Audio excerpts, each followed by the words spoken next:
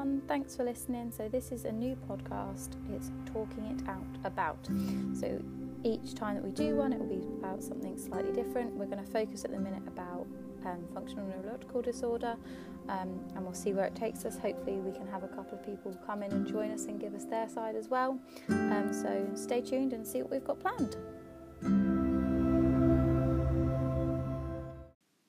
So the point of this is to share information and knowledge that we have acquired through our own journeys with FND, whether that be from the person with it or a family member who helps look after someone with it.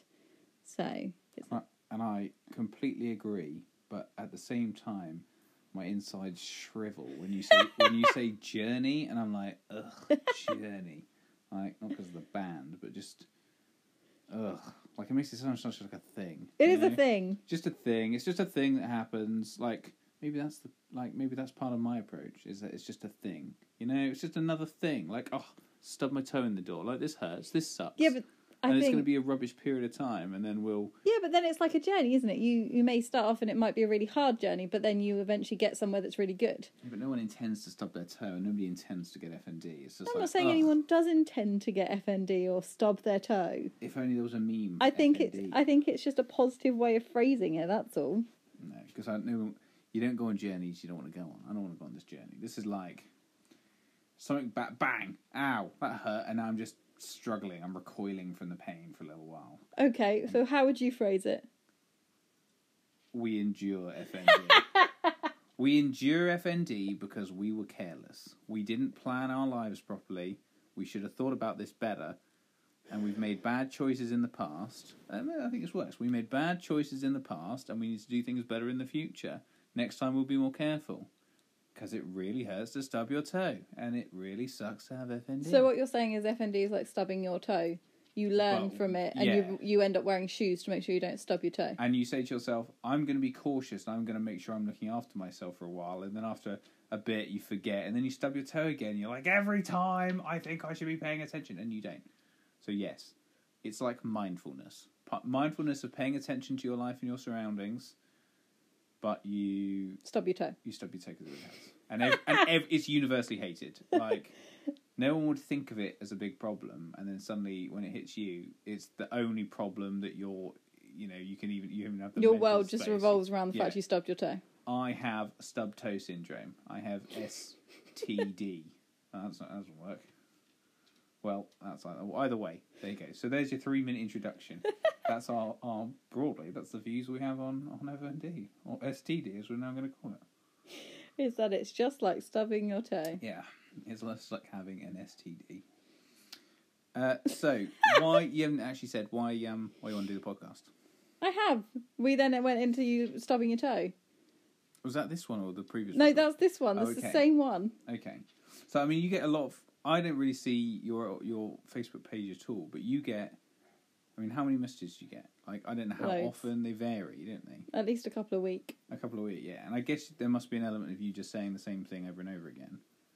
In a way. Within a way. So I suppose at least something that could come from this is that if you broadly put out, like, the main points, you know... The main things I get asked in one place. Because then some people, you don't know, they will not want to reach out for whatever reason. So if they can hear something where you're still going to be telling them the same answer, this could be a way of helping them, I suppose. Yeah. I think the main questions I get asked are, like, what can I do? What is it? How can I support my friend, my family member with it? Those seem to be the main questions, and there's a good starting point, especially if you've got no idea what it is. So FND is basically a software problem.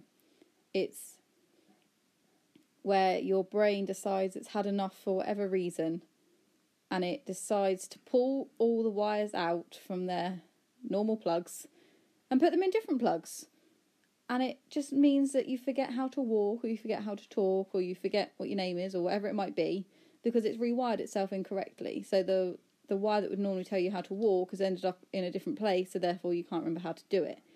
So it's not a hardware problem. It's not that you have a broken bone. It's not that you have a tumour, it's just that your brain decided it wanted to rewire, and that's not the most helpful thing for a brain to do, but it is what it's done. It's like a computer in the fact that when the computer has a screensaver on, there's something happening in the front, so you've got kind of that screensaver rolling on the front of it, but it's doing a lot in the background. So you can't always see how much it's doing in the background. See, I think that certainly, for me anyway, that was definitely my fear at the start. But when you said it's a software problem, not a hardware problem, I definitely assumed it was a hardware problem. Because normally, software problems, by which I guess you just sort of mean like, in a way, mental health problems, that it's not the physical functioning of the body, broadly, but it's like the way in which your brain is doing stuff, don't tend to manifest themselves in a way in which like you suddenly lose something. But it definitely felt to me like things were suddenly dropping off.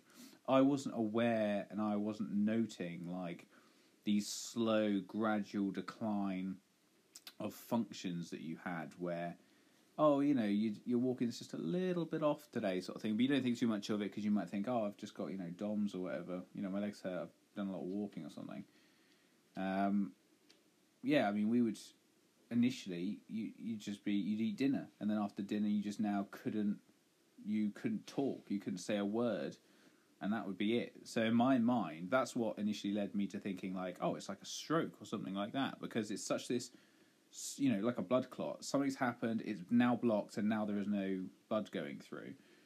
So I think that's sort of a lot. I don't know if other people feel the same, but mine certainly was that the initial panic was that this is a medical emergency. Things are happening, like a heart attack. It's occurring. It needs to get sorted. Yeah, and where we took you to the hospital 3 or 4 times, each time we go into the emergency room, and in my mind, I'm thinking she is having a stroke. This is a specific event where there is a problem. And you go in and they just sort of, they look at you and you're not dying specifically. So, you know, it's like, I can still breathe, so yeah, therefore I'm fine. Oh, she's okay. And I'm like, no, she's wearing like a bedpan on her head. You know, that's, I know you don't know her, but that's not normal Xena behaviour. Like, she should be able to stand up and walk around. And I appreciate hospitals take a lot of people who have a variety of conditions and disorders and things like that, and you have no way of knowing, oh, this person could always walk. Yeah, you've got no history, have you? But, you know, in my mind, I'm like, she could walk yesterday, now she can't walk. You know, she's not been in a blast or a car accident or something. She should be able to walk. And it wasn't like, so when I lost the ability to walk, it wasn't, like you say, it wasn't like a big car accident or anything like that. I'd had bloods taken in the morning because I had a really bad case of laryngitis. I'd driven to work. I'd gone into work. I'd handed in my sick note, and then I just collapsed. And I had my first non-epileptic attack, and that was that. And then I couldn't walk from that point on. So there was no, like, big trauma that you might associate with someone maybe losing the ability to walk. It was, all of a sudden I was upright, and the next minute I was on the floor shaking uncontrollably. And should we do like a full sort of broad timeline?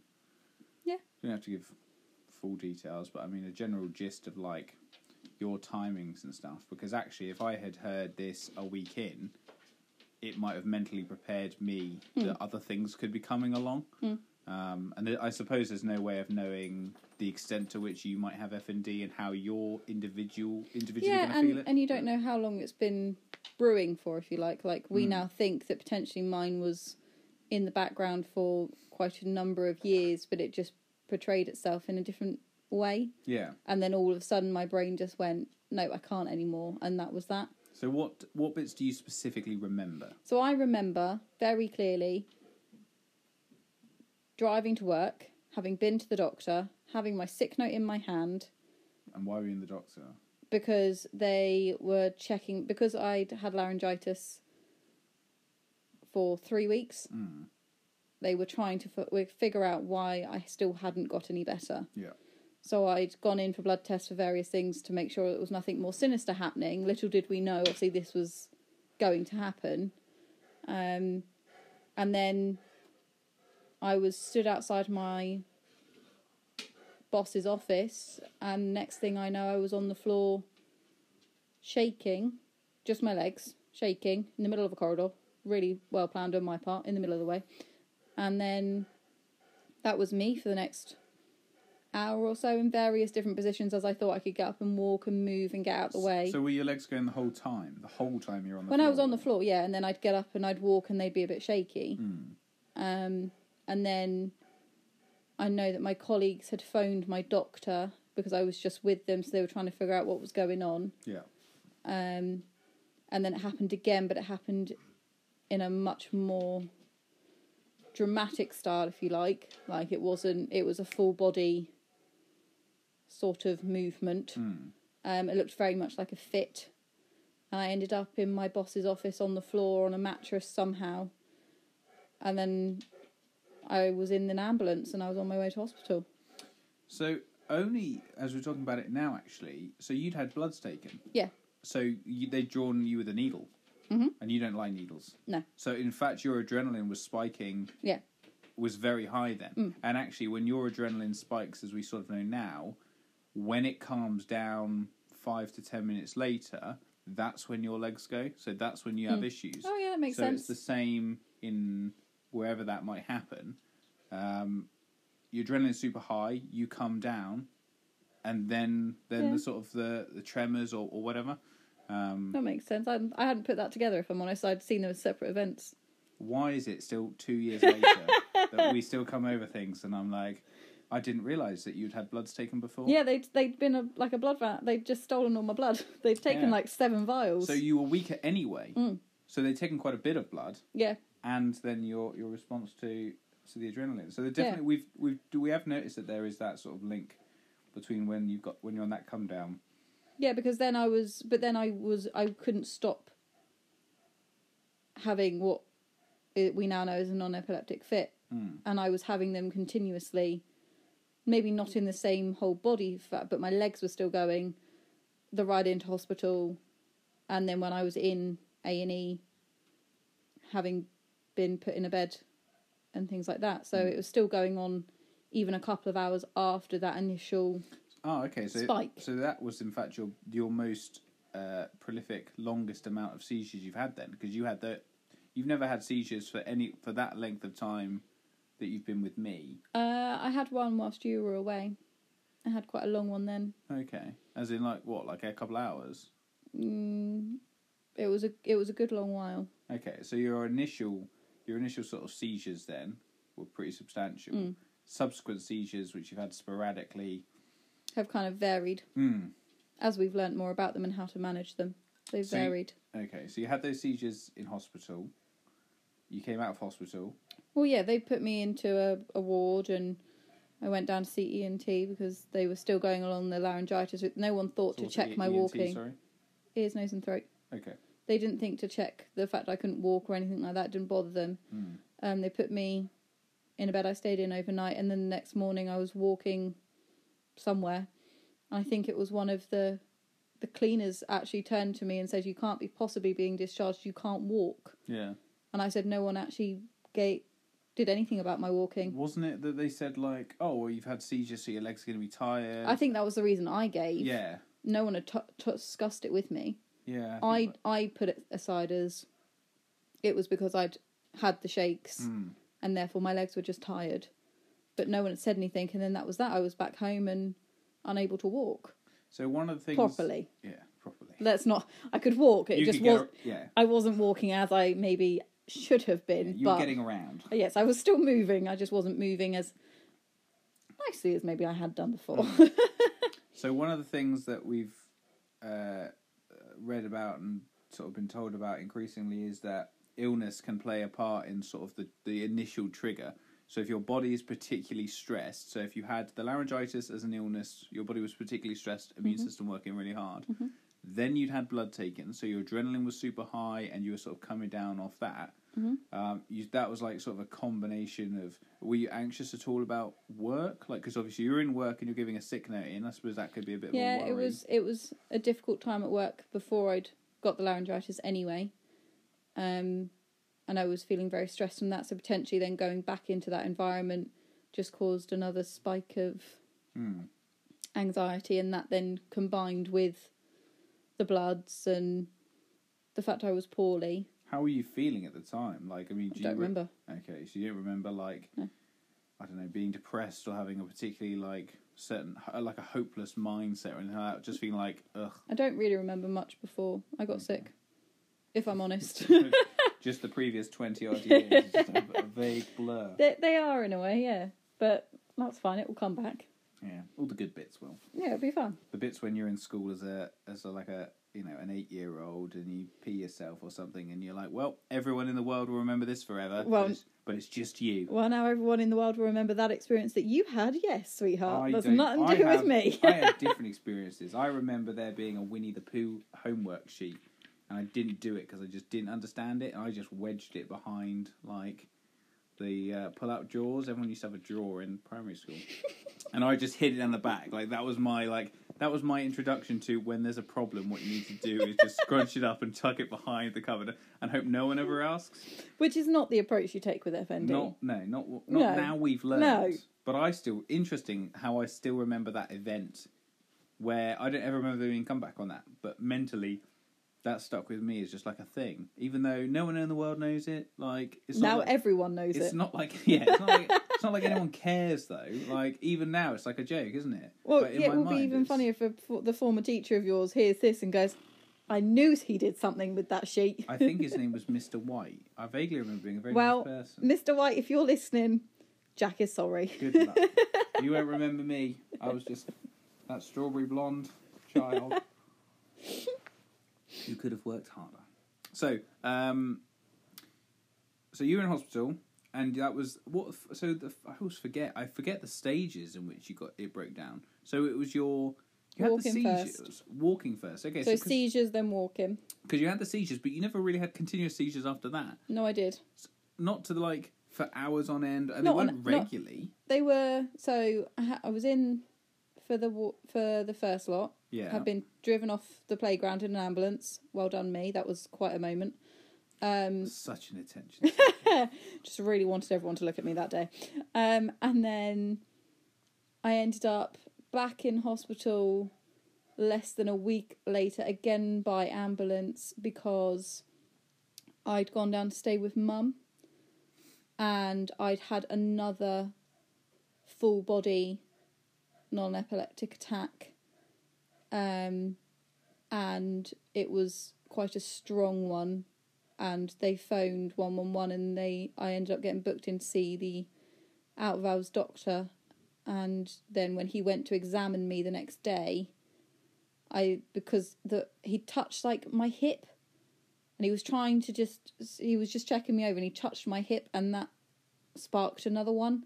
So I then had another one in front of him, and that poor doctor looked terrified when that happened, because I don't think he was expecting a simple touch of the hip to set me off into your Achilles heel or your Xena's hip. It just tweaked. set me off. That's all you needed. So then I ended up continuing to have a couple of those on the ride into the hospital, and on that journey in, the paramedic in the ambulance actually was the first person that mentioned Guillain-Barré syndrome. Yeah, something like that, isn't Something like that, which is the first time anyone had mentioned anything other than, oh, you've got laryngitis. And then I remember I had a couple when I was in hospital as well. And I got moved around from ward to ward because they didn't know what to do with me. So, I think we have to keep this as sort of clear as possible then. So, previously sick, had bloods taken, adrenaline spikes, have long several hour seizures, non-epileptic seizures, go into hospital. Week later, staying at home with Mum, back into different hospital. First time sort of anything neurological came up. Yeah. And that was the first time I'd seen a neurologist at that point. And you didn't tell me you didn't like the neurologist. Unfortunately, that neurologist wasn't supportive. I think we can be a bit clearer. He did his assessment of me, and because I could out-muscle him, because until that point I'd been in the gym working out regularly, I could out-muscle him. He said basically that it was all in my head and that I was choosing to walk like I'd wet myself. And that's definitely been a thing, because I think we've spoken about this before, where people have messaged you and you've asked me about it. Because there seems to be a bit of a thing that, I guess technically it is in your head, but that's a really important distinction, is to say that it doesn't mean it's not real. It doesn't mean it's not impactful. And it doesn't mean that it's a choice. And that was very much those doctors' opinion, was that Yes. I was choosing to behave in that manner. I was choosing to walk in that way. At that point, it was just my walking and the non-epileptic attacks that were happening.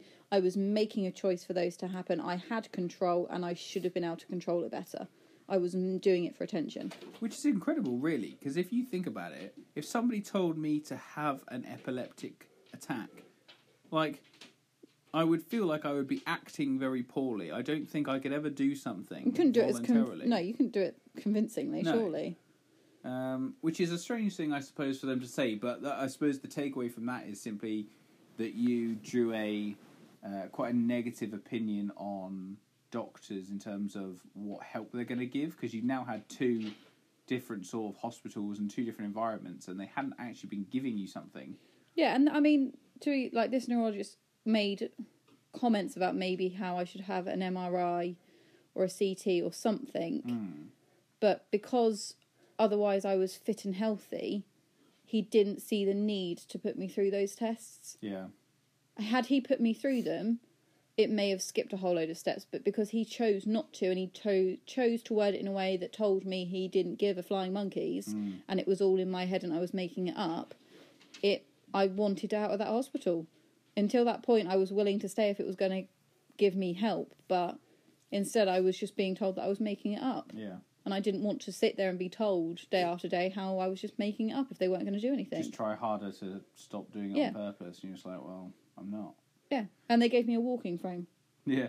They gave me a walking frame. I had a massive walking frame. That was the support I got. But wasn't later that we heard as well that actually the walking frame, it sort of can facilitate bad movement patterns, because you simply you use this crutch to just live with, as opposed to managing teaching yourself to do it the appropriate way. So so you came out of that hospital, you still didn't really have anything other than now whatever we named it. Did we name it something? I'm sure you Wonks. Wonks. No, Winks. Winks? Winks the walking frame. Winks the walking frame. It was Winks the walking frame. As courtesy of my friend who named it for me, it was Winks the walking frame. Took up so much bloody space in the hallway. That's why I then upgraded to a wheelchair at some point. And that it was even worse. We'll get to that. So a little bit later, you came back and we stayed back in our house again. Mm-hmm.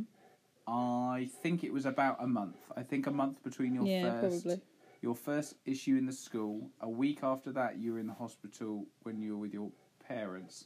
And then like a month later, so 3 weeks after that, we had the next issue, didn't we? And that was after a Sunday dinner. I think we'd just eaten something quite big. And we typically, as we're exploring, but we're not 100% sure on, we'd had pork. We'd started eating quite a bit of pork. And trust me to have forgotten the scientific thing, but there's something in pork that I think can, I don't know what to say, is it induce tiredness or there's something in pork that if you have a poor sort of digestive ecosystem, you're much more responsive to sleeping or feeling very tired. So you would eat a big meal. We'd just had a big roast. It was a yummy roast. I remember that. I was very happy. All of our roasts are delicious. Then you'd had it, and then you were like, but not just like, oh, I'm a bit after dinner sleepy. You were like really tired, and your language started going. I think I forgot how to say the letter A, didn't I? Yeah, because we were talking, and you just said a word, and you didn't say it right. And then this was actually where I had another problem, because I was never sure whether I was accidentally reinforcing you losing the ability. So I drew attention to the word for which I can't remember, which you couldn't say properly. And then you focused on it and you couldn't think how to say those sounds. And it gradually just went on from A to across all the sounds. And then I ended up it went, but then Yeah. I think it came back. So I think that first time it went, and then it came back. There was I think there was a week where we were talking and I was drawing attention to certain words that you couldn't say. And we were like testing it. Yeah, and we were trying. But it hadn't like stuck. No. It was still fluid at that point. It wasn't a thing that was now forever. It was we tested it. I think we'd gone out on one of our drives Yes, I at remember night, that. and we were testing it there as well. And then at some point, I don't remember precisely, but at some point there ended up being paramedics in the house. Yeah, so I think. But I don't remember how it ended up being that way. I think we'd had another roast dinner, Obviously. another lot of pork, another heavy meal, feeling fatigued, and then you started stuttering, and I was, in my mind, I was like, right, stuttering, struggling to speak. I was thinking, well, this is an emergency issue because now your brain's not working right. Yeah. Again, you've had these seizures, your brain isn't working right. This is a different sort of thing. Like, we're still struggling with the walking anyway, so we've already got that ongoing issue. This is the next step of the condition, whatever it is. This is a further degradation. Yeah. We need help. So we called the ambulance out. And they were very nice as they always are. Got taken back into hospital. Got taken back in, and then Couple of shaky leg moments during that. yeah, and then we were released that night. In fact, Like 2 hours later, weren't we? yeah, because obviously there was nothing. I wasn't in a life-threatening condition. Yeah, Although I couldn't talk. although you couldn't talk And you couldn't walk. And so we were. In my mind, I was thinking, right, this is a stroke. This is something happening, and the doctors would sort of vaguely mention, maybe there's an MRI or something like that. It never happened. But I do remember the senior doctor coming over, because I don't know if they picked up on how annoyed I was, where she felt like the need that she needed to be a bit sort of like firmer with me. But I think they just didn't. I think the problem is that it was a scary situation. I'd been pulled out yet again by ambulance. I'd had these seizures. I now couldn't talk, and they weren't doing anything. I think you were cross that it felt like no one was listening to your concerns, and that actually it's not there was my concerns. It was the objective reality in front of them of somebody losing the ability to walk and talk, and their response being like, "Go home, no further action required." Yeah. And like, I could understand if they had said, "Okay, we'll contact you in the next 24 hours or so. We'll find you an MRI. It's not an emergency, so don't worry, nothing's going to happen. But here's the following steps." We had nothing. It was another. I think actually I ended up having a chest X-ray.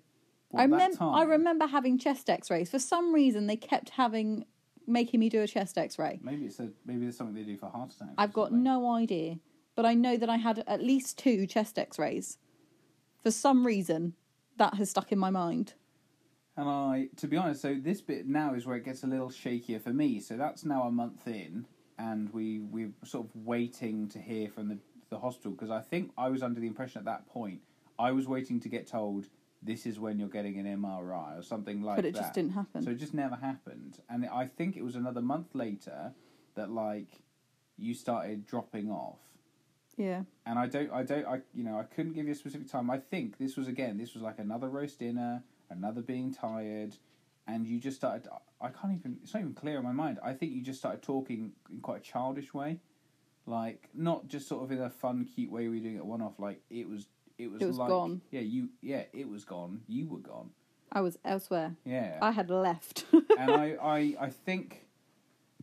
think when that happened, I must have called the doctor again. I must have said, like... Were we in with a neurologist at this point? It's really unclear in my head, because obviously it was happening to me. I've got no real... We hadn't been... so we were... In fact, I think we were waiting for a referral to see a neurologist for you. And this But that wasn't going to be till, like, August, was it? Well, I think it was July. At this point, we're in February. We're in February, and we're being told the next time you can see a neurologist is June or July time. So we were, like, thinking 5-6 months away. Now, Zena starts dropping off, and she's just, like, checking out. She's, like, talking like a child all the time. She's struggling to walk still. She can't talk properly. She's essentially now just, she's incapable of looking after herself. And the idea that we would have to wait 5 months when I see this continuous degradation seemed ridiculous. So I think I found a private neurologist that somebody I knew had seen before, and I think we had to wait a couple days. That was it. A couple days to see this doctor.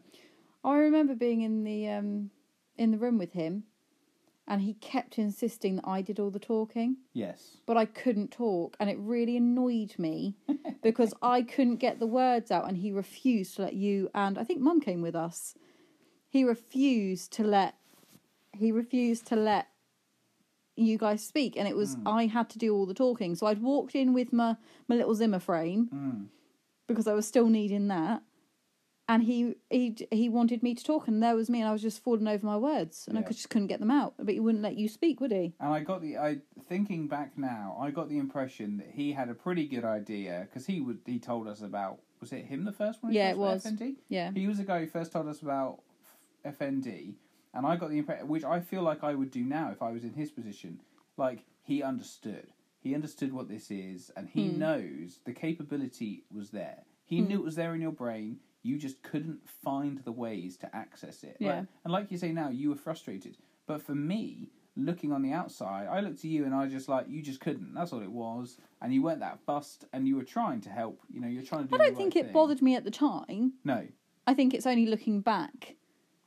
Like, I think at most, I don't think any of it really bothered me. But then I don't think I was aware enough for it to bother me. Yeah. Which is the benefit of me dipping out, is that I don't think I was bothered by much of it because I couldn't remember it, and I didn't realise what was happening to me. But we have noticed over the whole time that things that are happening or were happening then, when you were, as we've called, out of it, so when you were in that sort of childish state. That dissociative state. Yeah, you... you're right. That's a nice way of saying it. That's what it's called. I'm so used to saying the childish state. Like, yeah, in this childish state you're in, this dissociative state. You remember things now that happened during that dissociative state. Yeah, things like, I get weird, like, little flashbacks to it. Yeah. But it's never normally in context. It's just a couple of seconds, and I've got no idea where it comes from, and I've got no idea if it's real or not. But I never would have said, when experiencing it, when you were dissociating, that you would remember what was going on. I'd have said, not a chance. You're just not even here. And I don't know how many parallels to draw between, like, Alzheimer's and stuff, but you get the impression like they just don't know what's going on, and I think almost you feel like it gives you this freedom to be able to be like, well, I'm just not going to put this effort in because you're not going to appreciate it. Cheers! Now I know all your secrets. Thanks for telling me, sweetheart. I cared for you all the same. But I do remember thinking, like, so sometimes, like, when you'd ask me questions about things, and it's like you knew something was wrong and you were trying to gain information. Sometimes, you know, I would answer you, but 30 seconds later you might ask me the same question again, and you might do that 10 times in a row. So sometimes I was like, well, what's the point of me asking? I could just lie. She's not going to remember. She's not retaining the information. But actually, you were retaining the information to a degree. I just couldn't access it. Yeah, you just couldn't. The dissociative state you were in could not access that information, but it was going into your brain, and we didn't. I don't think we've cemented that maybe until 6 to 9 months afterwards. So it was him that gave us the starts of the diagnosis. Yes, sorry. And he told us about the Neurosymptoms website. Yes. For us to look at to try and gain an understanding, but that was kind of it, wasn't it? Yeah. From our first experience. And I remember coming home, and I didn't want to talk to anyone. I think I turned off my phone, and I refused to engage with anyone. I think from the bits I can piece together, I think I sat on the sofa and I just sat. I didn't want to talk to anyone. I didn't want to do anything. And I knew that my friends knew that I'd been to see a doctor because you'd kept them updated. But I didn't want to engage with them because I was so embarrassed that I couldn't cope, that I didn't want to tell anyone. It was a horrible feeling. I felt like a massive failure because it wasn't like a tumour where I had no control over it or something like that. And it sounds horrible, and I don't mean it to sound horrible, but it wasn't like a tumour. It wasn't something that just happened. It was my brain, and it was me, and my brain had chosen to switch out. It was my brain's fault, and therefore the blame lied with me. And I felt like a complete and utter failure, and I was so embarrassed that I didn't want to tell anyone. I didn't want to talk to anyone. And I suppose, yeah, you're quite right that when you think of like if there's something physically wrong, you can point to it, can't you? Like, yeah, you blame. Oh, it's just a tumour. Yeah, I didn't make the tumour. It's not my fault. It's just there. And so when someone says it's a neurological condition, it's a thing in your brain. You got nothing to blame but yourself. Yeah, you can't. And like, I suppose your initial response is, well, that's terrible. This is my fault. But actually, there's a way that you can see that as what a great opportunity, because this means I can fix it. I think, but when you first hear it, you're not thinking about that. You're not in that state at all, because you're so blindsided. Yeah. But that's interesting, because I never knew, for example, that you could... I wouldn't have said you could have had that complexity of thought at the time. But I remember the drive to that neurologist, and I was so anxious. I was shouting out each time we saw a tractor. Every time we drove past a tractor, I'd shout out, "Oh, tractor," because I was so nervous. Were you just drawing attention? I was just drawing attention to things. Oh, tractor. Oh, cow. Oh, tractor. There's another one. There's another one. I remember doing that. I assumed you were excited to be out. But it could have been that as well. But I was just, It was just something that had... But yeah, I was just so embarrassed by it. I didn't want to talk about it. I didn't want to discuss it. I just felt like an utter failure. So I think after that then, so we then got to see... Big Brain Doctor. Yeah. Which I will call... That's his name. He is Big Brain Doctor. To you. So we got referred to a neurologist because we had seen this other guy. We'd been referred now to a second neurologist.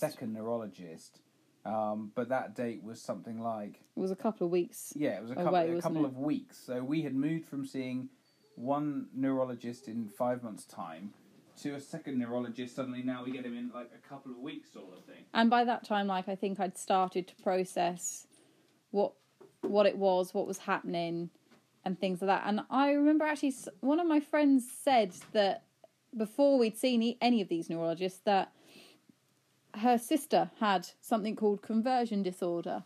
And I told you about it, and I said, "Oh, well, my friend said it could be this. It looks very similar." And you got cross. You were cross. Was I? Because you were like, "You are not going to be that poorly. You are not going to do that. That is not what's happening." And you got cross, and you were very much against it. So the conversion disorder is the same as FND. It's just under a different name. Oh, okay. But you were really anti it. You didn't want to hear anything that I had to say about it. You didn't want to hear anything my friend had to say about it. You wanted nothing to do with it. I think maybe that's another reason I found it so difficult to accept that diagnosis when it came in, was because I was scared that you weren't going to accept it. Your brain is so smart. Yeah, I mean, I can understand, because I was obviously worried about you having anything serious wrong with you. Well, you thought I was going to die, so... Well, exactly. So the fact that now we're moving in a place where you're not dying... I think you and Mum were both very happy when we got the diagnosis. Like, I seem to remember you being really happy in the car.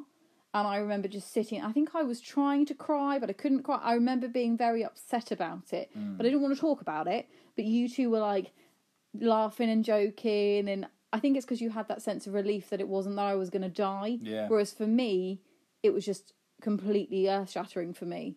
And I felt like a complete waste of space. And yet, see, I didn't hold... at no point have I held, like, negative feelings about it. That I thought, like, any... less of you, or that you had failed, or that you had done anything. That never crossed my mind. Simply came from that place of, I thought you were going to die. Now a doctor has told me I'm not dying. You're not dying, and I'm just like, brilliant. Whatever it is, we can fix this. Like, it's not for terminal anything. We Good can. save. It's not terminal or anything like that. We can fix this, and so I just thought, brilliant. This is the step we're going to go forward. So Isn't it interesting how we both processed it so differently? Yeah, and I didn't know even until now actually that that's how you felt specifically at the time. But I can see why, especially about the conversion thing as well. Like, I can see why that would give you extra anxiety, because you're like, oh no, Jack's going to get, if this upsets Jack, like, you don't know, you never know how somebody else might respond to things. So you thought it's like a worry. Yeah. A lot of people were like, oh well, you won't be staying with her now. I think that was the other fear as well, like that you were just going to up and leave because I was suddenly so broken. But that never crossed my mind either. It seemed to Clearly, cross you're a good egg. I know. I got a lot of money invested in you. No, you don't. But it never crossed my mind. But I know, like, several people mentioned it to me, saying, you should leave.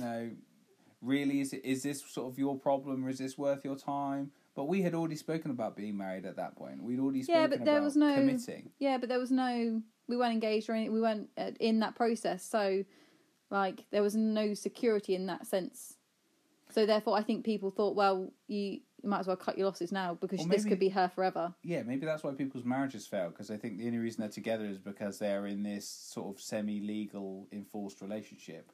Where for me, I was just like, I'd already committed. So the ceremony or anything like that, for me, Didn't matter. It was a non-activity. I'd already mentally committed to the decision. Well, I'm very glad you'd already mentally committed to me. That's exactly. good to know, even if people wanted you to leave. Yeah, I hadn't told you at that point. But, so you went to see... Big Brain Doctor. Big Brain Doctor, so you're sort of... your long-term neurologist. And he said I had to accept the diagnosis. I think it was him that told me I had to accept it. Which I think is, I would say that's the key. fair I think he said the key thing to it was to accept it as quickly as I could, and I think I fought it for a while. I think I fought it. Why? I don't think I could help it because I was obviously dipping. I was gradually getting more and more into this dissociative state. So the time you actually had with adult me, if you like, as a normal human, was significantly less.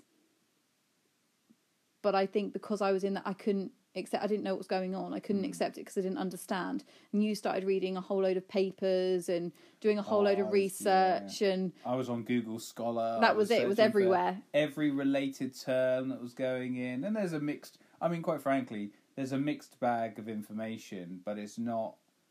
But like any mental health problem, and I genuinely think probably most neurological conditions sit within mental health. If it's software not hardware, that it is so down to the individual. It's basically impossible to define it clearly because everyone can experience things in their own way.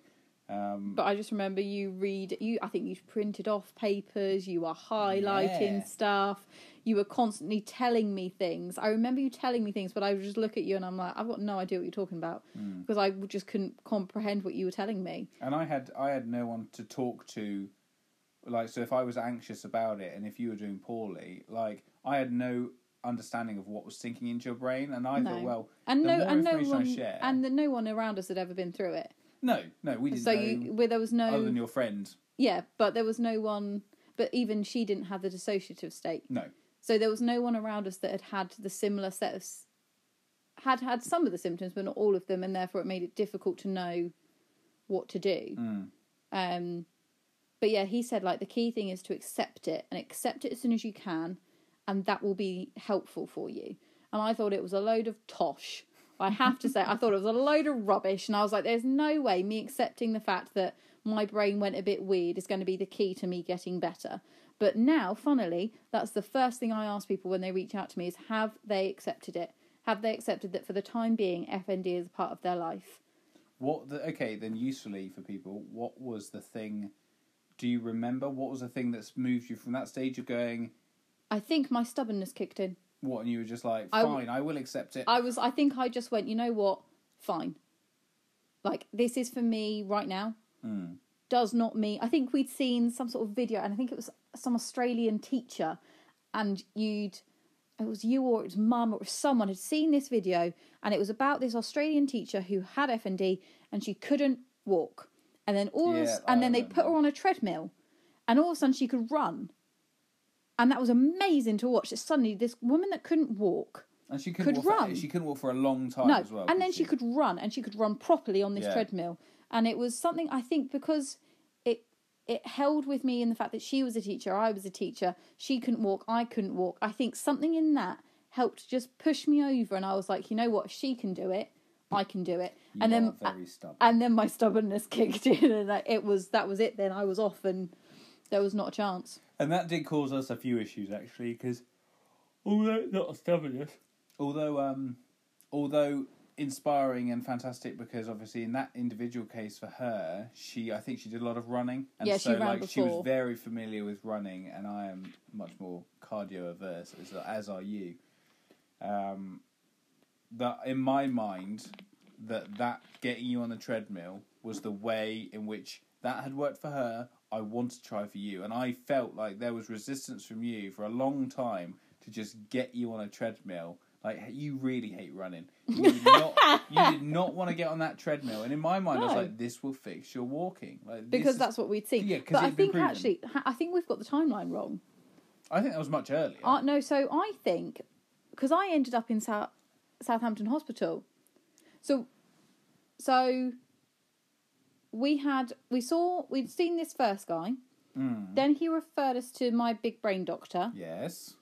And he got me into another hospital for a week's stay. Okay. Well, technically, we haven't got to that bit yet. I thought we had. I think I've ended up in the wrong place then because my memory's not great. I think I've ended up in a muddle somewhere. No. So we had, without going back through it. So broadly, you had the issue where you had laryngitis. Yeah. Then you were at school. Yeah. Then you had the seizures. Yeah. Then you went to the hospital. Yeah.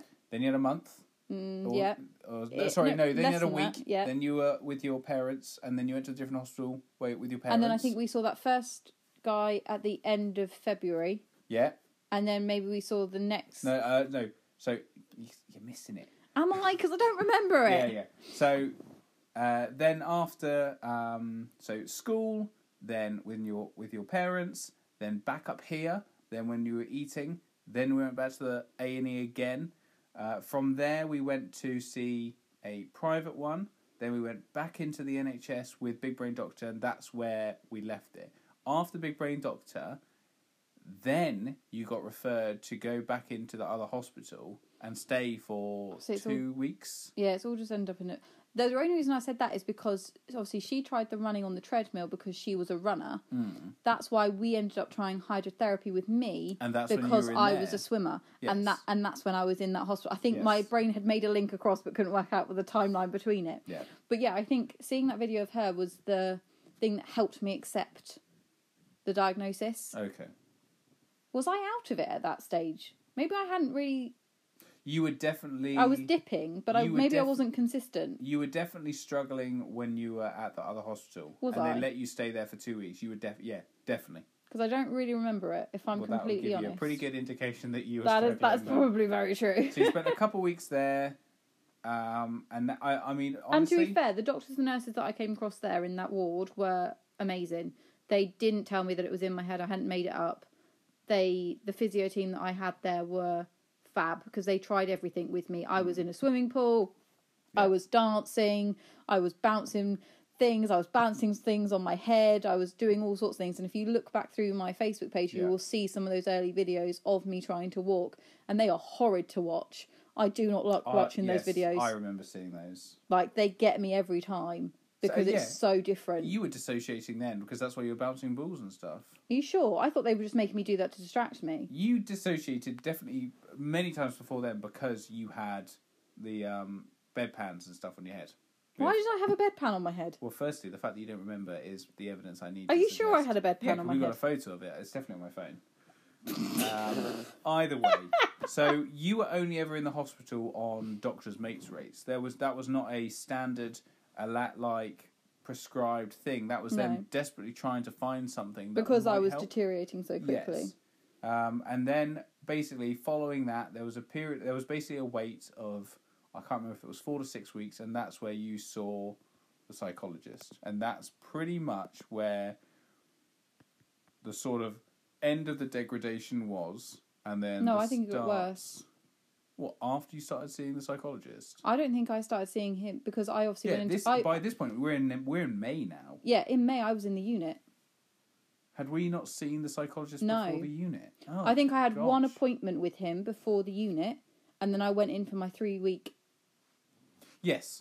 inpatient stay. So you saw the psychologist... Because I was terrified that they were going to put me in a straitjacket and I was going to be in a padded room and I wouldn't come out. Would you remember why you saw the psychologist before you went to the Rosa Burden Centre?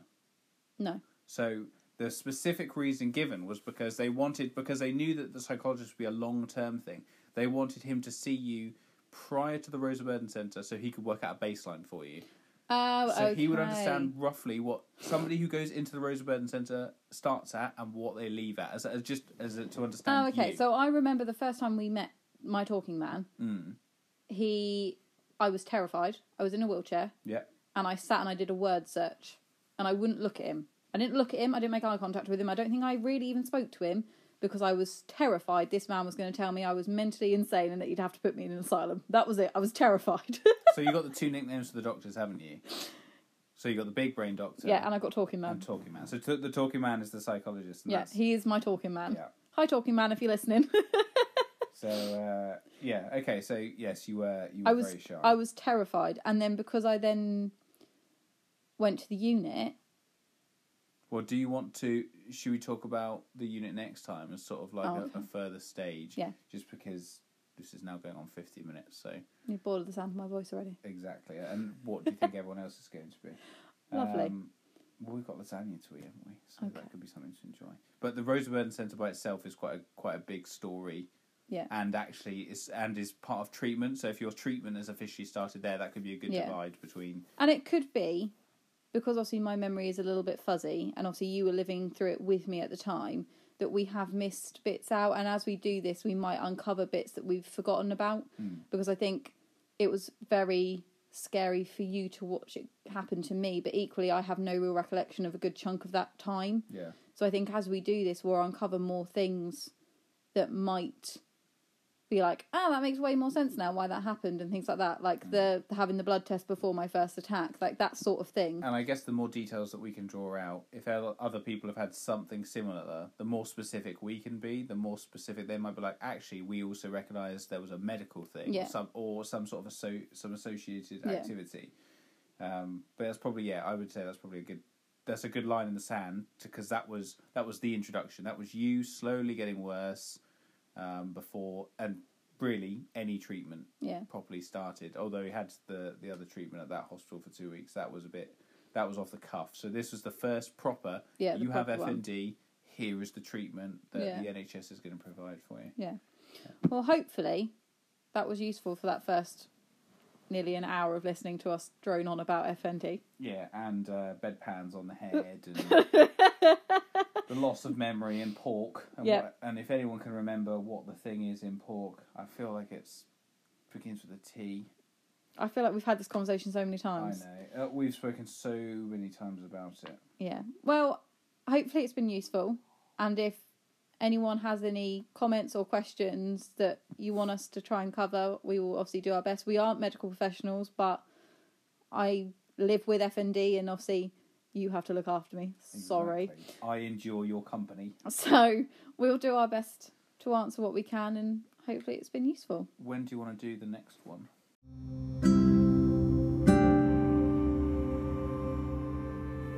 Thanks for listening to this episode of Talking It Out About. Feel free to reach out to us. We are on Facebook under the name Life with FND, on Twitter as well, or if you want to send us an email, it's livingwithfnd@hotmail.com. Hopefully we'll see you guys next time.